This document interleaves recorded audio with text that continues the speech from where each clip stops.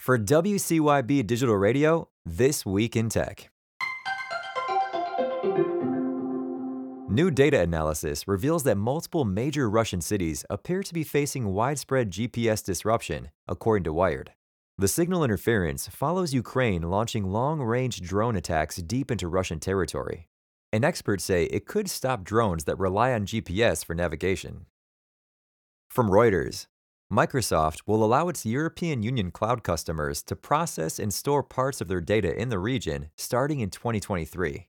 The phased rollout of its EU data boundary will apply to all of its core cloud services: Azure, Microsoft 365, Dynamics 365, and the Power BI platform. Twitter's live audio service, Twitter Spaces, went down after a number of journalists who were banned from the social media platform were still able to access it, Bloomberg reports. Owner Elon Musk said the service should resume normal operations once the bug is repaired. Apple has expanded its redesign of Apple Maps to 5 more countries, including Belgium, Liechtenstein, Luxembourg, the Netherlands, and Switzerland, according to Apple Insider. From Ars Technica, YouTube is cracking down on spam and abusive content in comments and livestream chats through the introduction of moderation bots, which will have the power to issue timeouts to users and instantly remove malicious comments.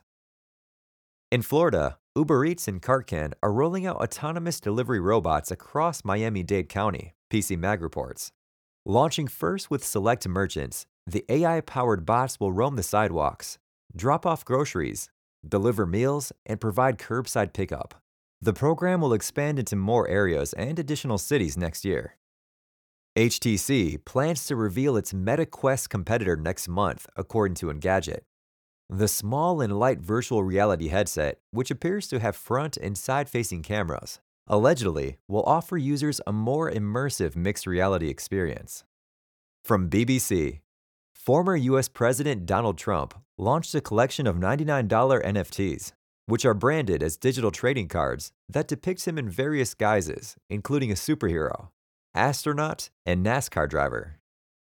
Sam Bankman-Fried, the disgraced former CEO of the FTX crypto exchange, was arrested, NPR reports. The U.S. government has charged the 30-year-old with committing fraud, conspiracy, and other crimes, while top U.S. financial regulators, including the Securities and Exchange Commission and the Commodity Futures Trading Commission, have filed civil charges against him. 2 former Twitter employees are creating a social media platform of their own, according to TechCrunch.